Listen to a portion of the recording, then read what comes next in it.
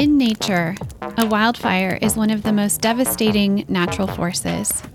It burns hot and fast and leaves little behind but ash and char. Or so it seems. Very soon after the fire passes through the forest, life returns. Shrubs and weeds that clog the forest floor have burned away, leaving space for new trees, grasses, and flowers to emerge and flourish. Habitats are created, bringing new insects, birds, reptiles, and mammals. A cancer diagnosis can feel like a wildfire, our bodies becoming this new, fire-clarified landscape. For some, cancer changes utterly everything. For others, cancer brings greater clarity and purpose. And some of us are still searching for what life after a cancer diagnosis will look like. Welcome to The Burn. We are exploring stories of life and transformation following a breast cancer diagnosis. I'm April Stearns, the founder and editor of Wildfire Magazine and the host of this podcast. Before we get into this week's episode, though, I want to take a quick moment to mention two wildfire themes coming up that I want to put on your radar. First, we have a new issue coming out in a couple of weeks. This is our mental health issue, in which we dive into stories of identity and aftermath and how breast cancer rocks both. That issue is in the final stages now and will go live on December 10th. And I want to inspire you to put pen to paper for another theme. As always, right? This issue that I am currently gathering stories for is our first ever long-term survivorship stories issue. This issue will be made up of stories from people diagnosed 5 or more years ago now. Whether you're living without evidence of disease or you are in active treatment for stage 4 or a local reoccurrence, either way, I want to know what these 5+ years have taught you. What has living in the glare of breast cancer taught you about living? We know living is so much more than surviving, but I want to know how. How has that personally played out for you? Tell your story in 1,200 words or less and send it to editor@wildfirecommunity.org by December 30th. Happy writing. Okay, on to today's story. My guest today is Kelley Franks. In early adolescence, Kelley developed a deep sense of wanderlust that continues to grow each year of her life. She loves going on adventures of any kind, from visiting U.S. national parks with her family, 35 of them so far, to hiking on local trails. It's in these moments that Kelley feels most alive and present with the people she loves. When she's not exploring, Kelley spends her free time doing yoga, reading, drinking tea, making new vegetarian and vegan recipes, and trying to find travel Kelley joy in the everyday moments. Kelley lives in Oxford, Ohio with her husband, 16-year-old daughter, and 14-year-old son, all of whom are taller than her. Kelley is a Kelley is a school social worker. She was diagnosed at 36, first with stage 2B invasive ductal carcinoma, and then at 41, she was diagnosed with stage 4 metastatic breast cancer. Welcome to The Burn, Kelley. Hi, April. Thanks so much for having me today. Of course. Thank you.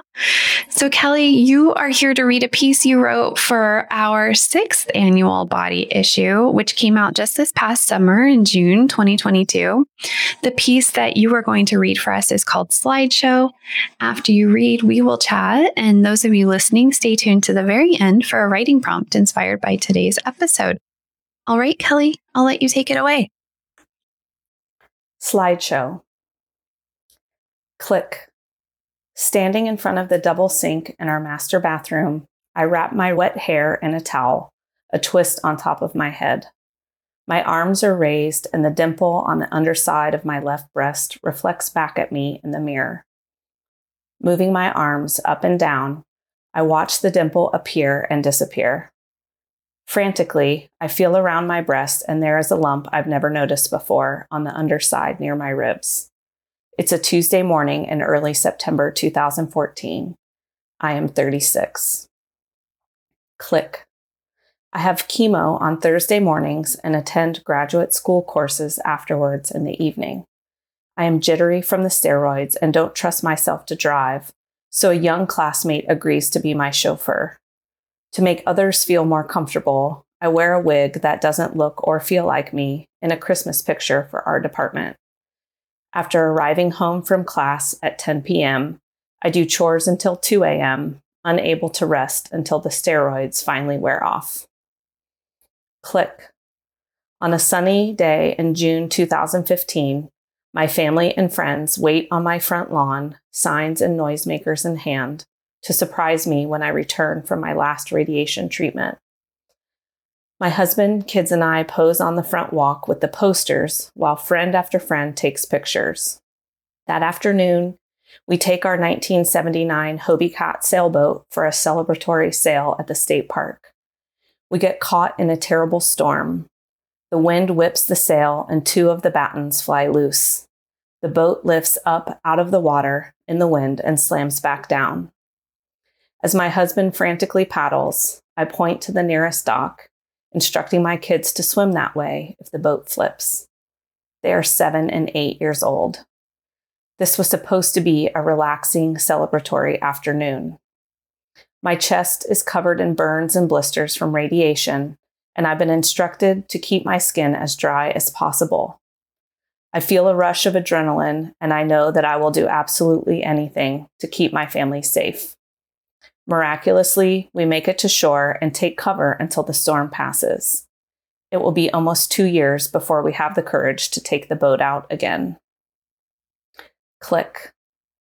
It's November 2015, 6 weeks after a laparoscopic hysterectomy and partial oophorectomy, and I am running a 5K race with my daughter. 9 months after finishing chemo, my hair has regrown into a soft crown of brown curls, and I look like any other adult running partner. My body feels strong and capable, and I'm thrilled to be able to complete the race with my daughter. We both beam with pride at our accomplishment. Life is starting to feel more normal, like the days before cancer. Click. My son and I attend a mother-son dance in late January 2016. He's in 2nd grade. I'm wearing a navy knit dress with a matching belt and brown boots. He dons a navy blazer, plaid tie, and khaki pants. If I walk carefully and pose at the right angle, the drain that was reinserted into my mid-back a few days earlier is not visible. It is a complication from the latissimus dorsi flap surgery I had the month before. I sobbed in the hospital bed while waiting for the drain procedure, explaining to the nurse about the dance and how much I was looking forward to it. Once there, I feel grateful that my son is young and doesn't really like to dance. We share one slow dance after some motherly pleading. I hold him as close as he'll let me, making sure that when his hands are wrapped around my waist, he doesn't bump the drain. Click. In June 2016, my husband and I take a delayed trip to Italy to celebrate our 10th, now 11th, wedding anniversary. It feels luxurious to have leisurely adult time together in gorgeous cities. I have just graduated with my master's degree, a 2-year-long process that coincided almost perfectly with my cancer diagnosis and treatment. A few days after we return from Italy, I have the final reconstruction surgery, the implant exchange. Later that week, my co-leader and I take our daughter's Girl Scout troop to Girl Scout camp. The 10-year-old girls help carry my belongings and assist the co-leader with the tasks I can't do. Click. It's August 2016, the 3rd day of my new post-cancer job, and I am in the ER. The stabbing pain in my lower back leaves me breathless, in tears. I am barely able to walk. The pain is excruciating. Tamoxifen causes considerable pain and stiffness to my joints, and as I swing my legs out of bed each morning, it takes me a few minutes and a hobble down the hallway to stand fully upright. But this is different. The CT scans reveal sizable ovarian cysts and the first glimpses of new questionable spots on my liver and lungs. My oncologist is consulted, but there is no mention of biopsy or recurrence. I am sent home. Click, click, click, click, click, click. For almost 3 years, I embraced survivorship. our active family hikes, camps, and travels. I accept a full-time dream job working for my kids' school district. I join a gym, lift weights, and participate in group workouts. I find an incredible yoga studio that feels like home and helps me develop a dedicated yoga practice to regain flexibility and range of motion lost from surgery. I watch my kids grow and thrive. My husband continues to hold me very close. I cherish the big and small moments, so grateful for the opportunity to experience all of them. I am still vigilant about my health, attending all follow-up visits and going for regular ultrasounds to monitor the ovarian cysts that grow and shrink. Month by month, my body and my breath feel lighter and stronger. Click. A series of blood tests, scans, and a liver biopsy in June 2019 confirmed that the cancer has returned and spread. It is now stage 4, my worst nightmare come true. The spots on my liver and lungs are bigger now, and a bone scan reveals bone metastases in my spine, skull, ribs, sternum, pelvis, clavicle, femur, and humerus. I begin a new treatment regimen immediately. I am 41.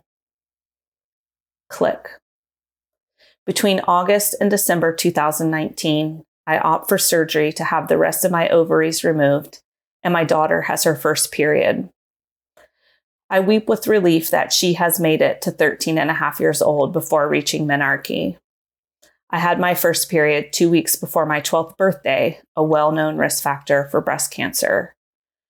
I reflect on the irony that with the last of my femininity permanently removed from my body, my daughter has reached womanhood.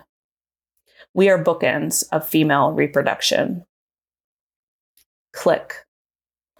It's June 2020, and my family drives our camper from Ohio to Colorado, where we can safely explore beautiful natural areas and get a break from the pandemic. We climb to the summit of Mount Elbert, a 14,433-foot Colorado mountain peak. My 5-foot 4-inch frame and stride are no match for my 6-foot 2-inch husband and my 2 cross-country running kids. When my mind starts to doubt my body's ability to make it to the summit, I employ every mindfulness strategy I know to stay calm and catch my breath. My muscles are strong, but Ibrance causes difficulty with breathing and lung capacity, especially at this elevation. I count my steps. At times, I cry in fear and frustration. On the side of the mountain, it's easy to work my way through a 5 senses exercise. 5 things I can see, 4 things I can feel, 3 things I can hear, 2, 1. My 12-year-old son stops periodically to make sure I'm okay, waiting for me to catch up. My heart soars with pride at his care and concern. This is the 3rd 14er we have climbed as a family, all of them since my cancer diagnosis. At the summit, I weep. I made it. I am a mere speck on the mountain. Living is bigger than cancer at this moment.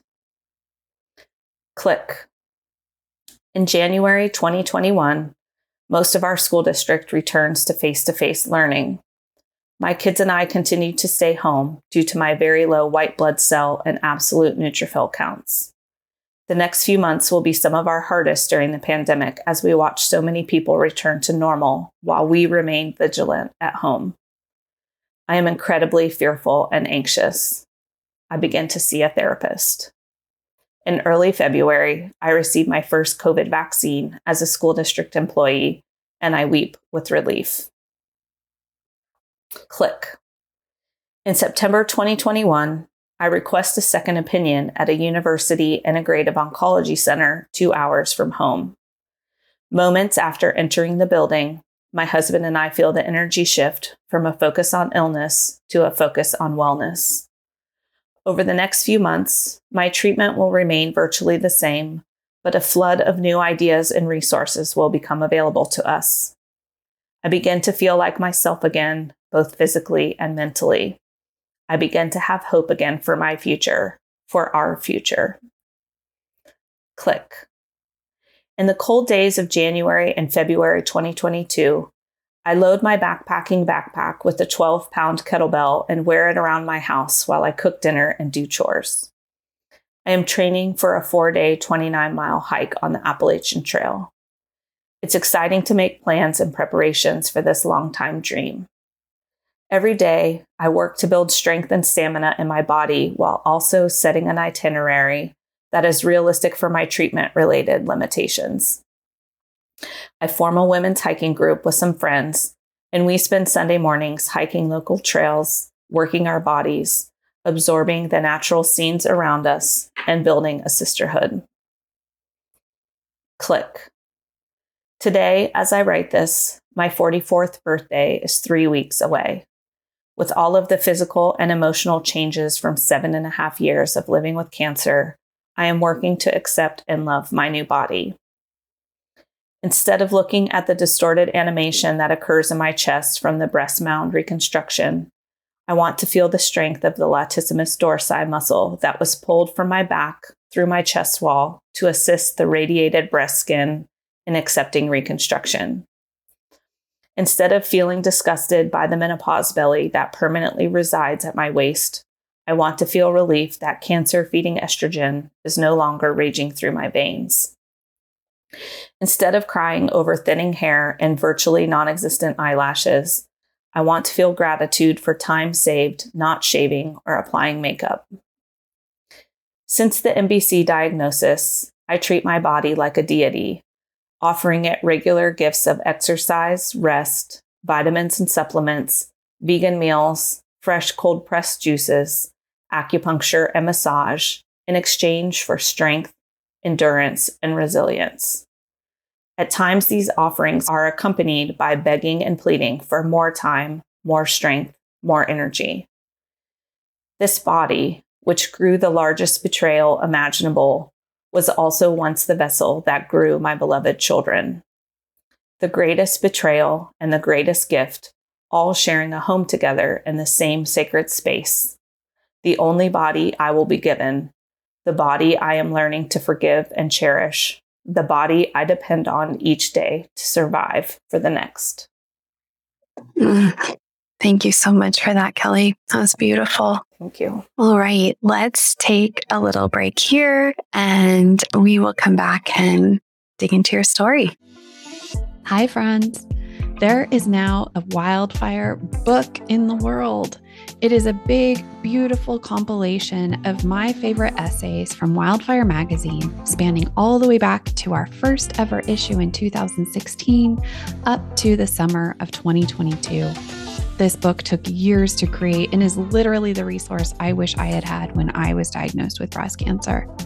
This book is called Igniting the Fire Within, and it's made up of 50 essays that really dig into the experience of having breast cancer in our 20s, 30s, and 40s. Every stage of breast cancer is represented, from DCIS to stage 4, from all sorts of walks of life from all around the world. Our writers go deep and get vulnerable to heal their own experiences and to let others like you know that you're not alone. You will find yourself within these pages. Get Igniting the Fire Within, stories of healing, hope, and humor inside today's young breast cancer community on Amazon, in paperback, and for Kindle now. Curl up with it today. Hi, my name is Lindsay Volamic. I live in Central Illinois and was diagnosed with stage 1 triple-negative breast cancer at age 33 in 2016. I recently attended a free wildfire pop-up writing workshop for the young breast cancer community. Sitting in community with all of the amazing women on the call felt like a literal breath of fresh air, even though the topics we wrote about were heavy. I had no idea I needed something like this until after it was done. My heart felt so full. After the workshop, I immediately followed this podcast and subscribed to Wildfire magazine. I look forward to diving into all of this amazing content. I also am already thinking about how I can contribute to future editions of the magazine. Thank you, April, and thank you, Wildfire. Thank you so much for the love, Lindsay. Welcome back, Kelley. Thank you again for your powerful writing and for reading that for us today. Thank you. So I want to get into your story. There's so many places I want to dig into it, but I am most excited to, first of all, ask you about hiking the Appalachian Trail, because you mentioned in your story that you were training for it at the time of writing it. I know now that you did get to go on that trip this summer. So can you give us a little update on that trip and also where you are these days? Yeah, so I originally was scheduled to hike the Appalachian Trail at the end of June. And I tested positive for COVID about a week before I was supposed to leave. So that was pretty devastating, mostly to have just avoided COVID for so long. And then to be positive right before this big trip was planned. And so luckily, my friend that I was hiking with, Lori, we were able to just push the trip back by a week and still go, which was awesome. And so, basically like day 12 after COVID, we took off and we had an awesome hike. It was so hard. It was so satisfying, but it was really difficult. And but it was so reassuring to me as we were hiking to see Lori, who is so fit and thin and active and healthy, to see her having the same struggles with the hike that I was having. And it just really kind of helped remind me that like this feels hard because it's hard, and it's hard for all kinds of people, not just, people like me with cancer. So that was really awesome. I'm really proud of myself. And it just was also really important for me to have my kids see me doing something like that I had always dreamed of doing, and that I was able to be successful. And so as we were hiking, there were times when Lori and I would reflect on just, that there was nobody but us that could complete this hike for us. People could cheer us on, or they could help us know what to pack, or they could help us get mentally ready. But ultimately, it was just up to us to put one foot in front of the other and get it done, and work through the rain, or work through the challenges, or work through,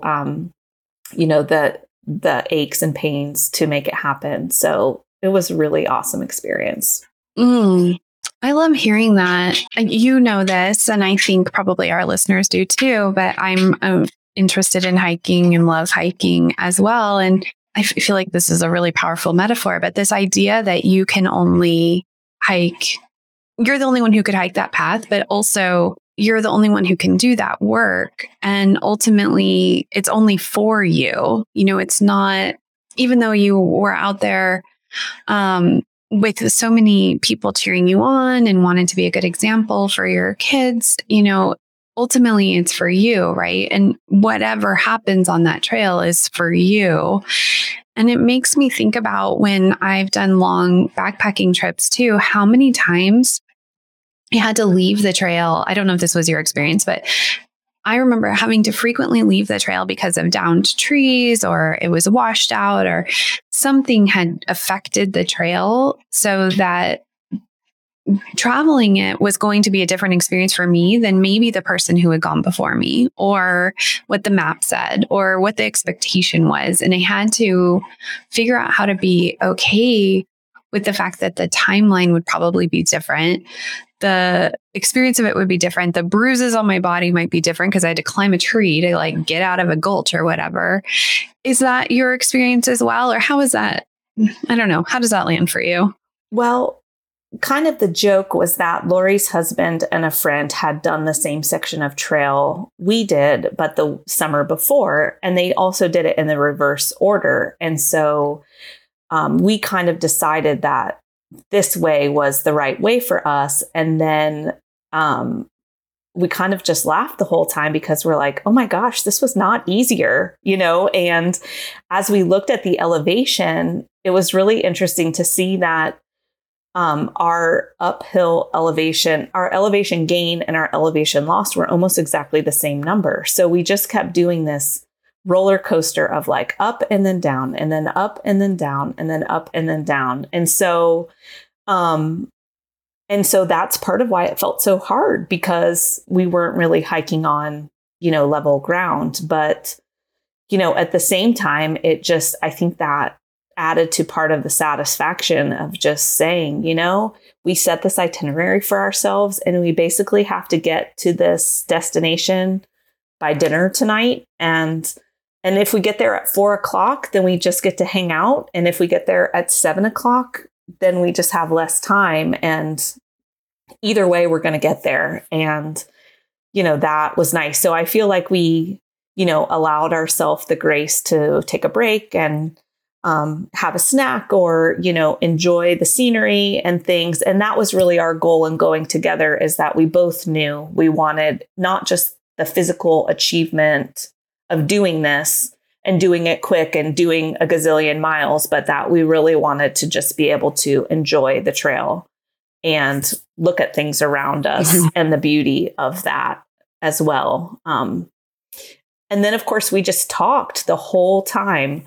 We were telling each other stories and about growing up and about our families and our children, our close friends. So we would talk about our kids and, and then just so that was at the end of, or the beginning of July, really. And then at the end of August, Lori and her family moved to England. And we knew at the time, not when we planned the hike, but when we departed for the hike, that they were leaving. So that just made it even more special, because I got to have her all those days to myself. And that was really lovely. So, when we got finished, we were like, oh my gosh, this is crazy. And if we knew what we know now, would we do it again? And she wasn't so sure, but now I'm like, yes, we would absolutely, in a second. Oh, I love that. And, so much of what you're describing for me resonates as trust, like trust in the process, trust we're going to get there, trust in your companion, to just take her own path, but take it beside you. So much metaphor there, right? Yes. For the cancer experience. Yes. What do you bring from these hikes with you into your cancer, would you say? Well, I think for me, being in the woods and hiking is just really the only place that like my brain is quiet, and it's not silent because it's still going, but I just get kind of that just bigger perspective, I guess, of not just focusing so much on the cancer. And there's something really satisfying about just knowing like everything I need right now is on my back. And if it's not in my pack, then I'm going to have to find a way to go without it or come up with another solution. And of course, there's so many metaphors to that, right? With cancer, that just, I have all these tools and I can only carry and use so many of them at a time.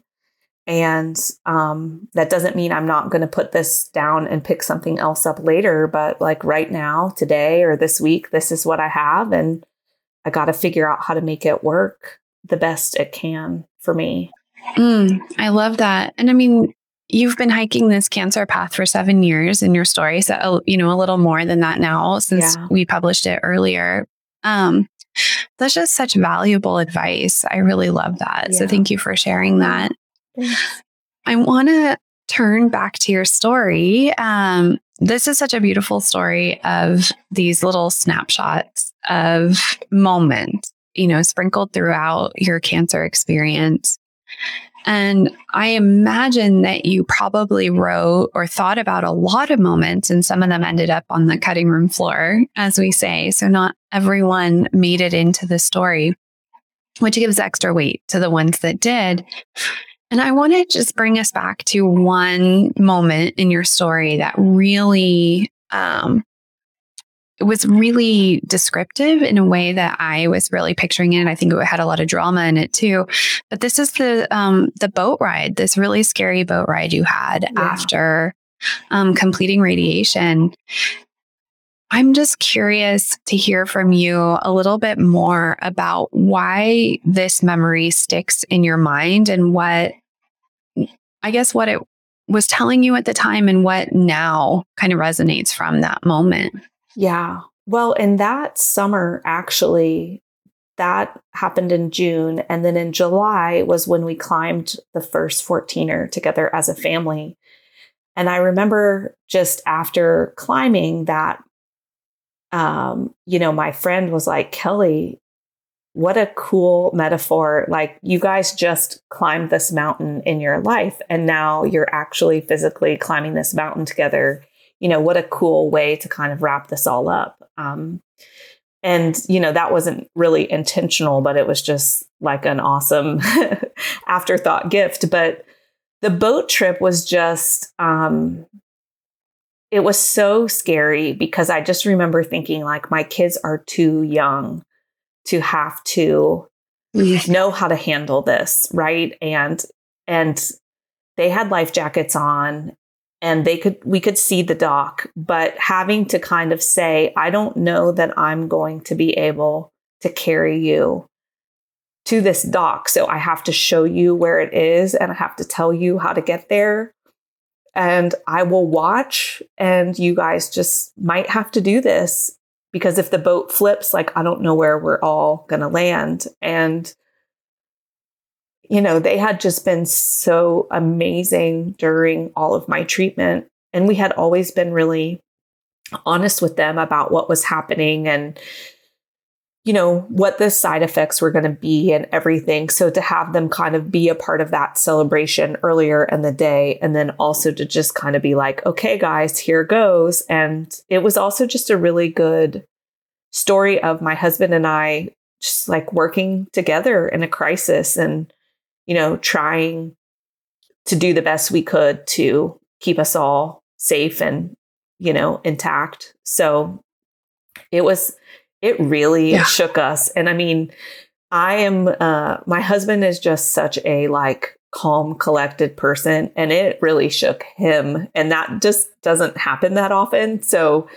it was kind of like, oh my gosh. And like I said, it took us, it was like 2 years before we even felt, even on a beautiful, sunny, totally clear day, which it was when we left that day. Like, we were very reluctant to try again because it was just pretty traumatic. So yeah. Yeah. Well, and again, metaphors abound, but it's, it wasn't supposed to go that way, right? Like, Right. I hear that so much from people about this arrival of cancer. Like, why it wasn't supposed to be like this. I had all these other plans, and it was a clear sailing day, and then things go awry. So there's that metaphor. And then there's also so much richness in there about your kids having to do something potentially on their own that you can't do for them or get them to that dock on the other side. And I'm thinking about you living with metastatic breast cancer now and having to parent kind of with this umbrella now. Yeah. And, I mean, they're teenagers now, and, there's all these parenting moments that everybody is going through, but I just feel like there's so much more weight to them in our family because, there are just things that I am trying just to coach them through or to help them think about. And, my goal, honestly, is just that they'll always kind of hear my voice in their head, like, oh, someday, like, my mom's not here to tell me how to do this, but like, I know what she would say, or, she told me about this years ago, and I didn't even realize that this is what she was telling me, and now I know what she meant, that's my goal.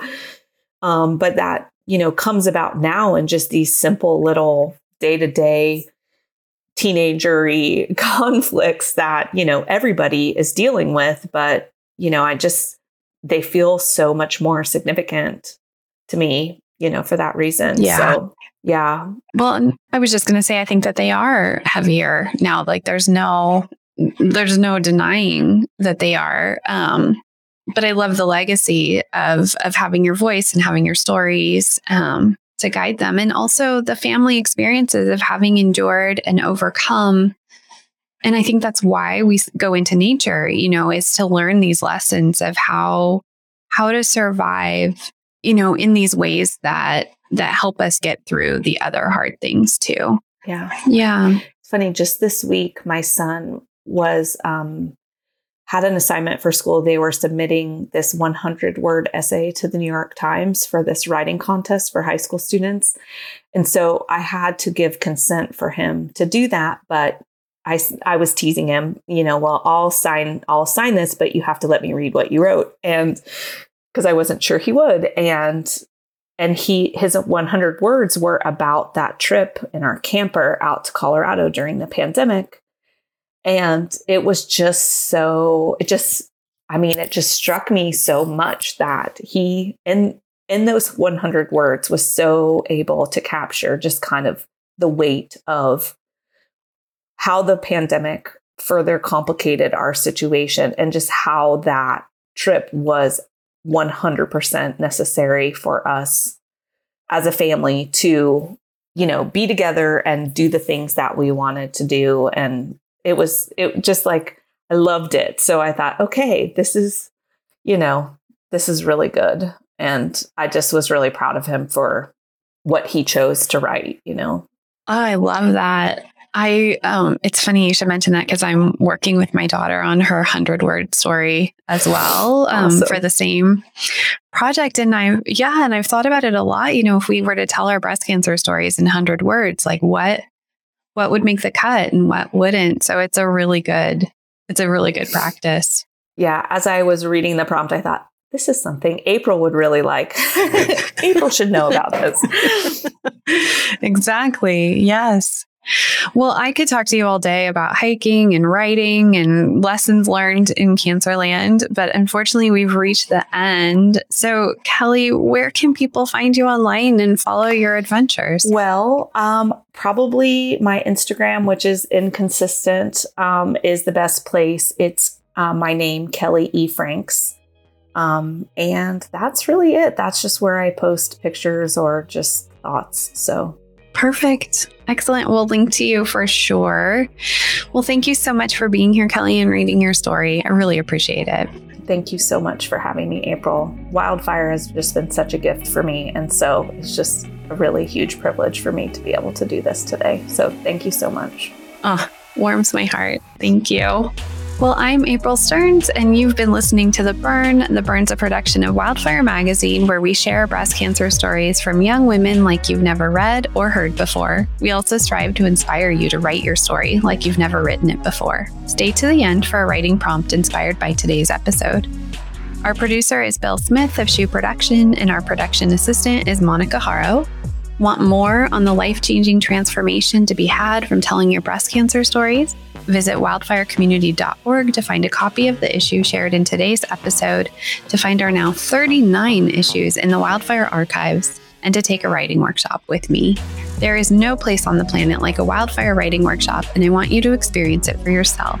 Discover how to write your way back to yourself, write your way to reclaiming your body and your story. And if you haven't yet downloaded it, I made a 20-page printable journal just for you with some of my favorite writing prompts and inspiration from the last year of The Burn. Be sure to grab yours at wildfirecommunity.org/theburn. And don't forget to subscribe to The Burn and listen to it wherever you go. All right, here is your writing prompt. You're going to set your timer for 8 minutes a couple of different times during this one. The first thing to focus on is snapshots from your own cancer experience. Make a list of moments. These are little scenes that resonate for you from your experience. Set your timer, make a list of those scenes. Next, you'll set your timer again and write the story behind just one of those moments. How did it look? Bring in your senses, really describe it. But the real magic is in layering in your internal landscape. So next, be sure to add in how it made you feel. What did it look like? How did it make you feel? And then third, bonus, string all these scenes together into a story of transformation. How did you change through these moments into the person you are today? All right, 8 minutes, write without stopping. See what needs to come up and come out and where it will take you. Happy writing. Thanks for listening. Next week, we'll be back with another episode that reflects on facing cancer with little ones in tow. Until then, take good care.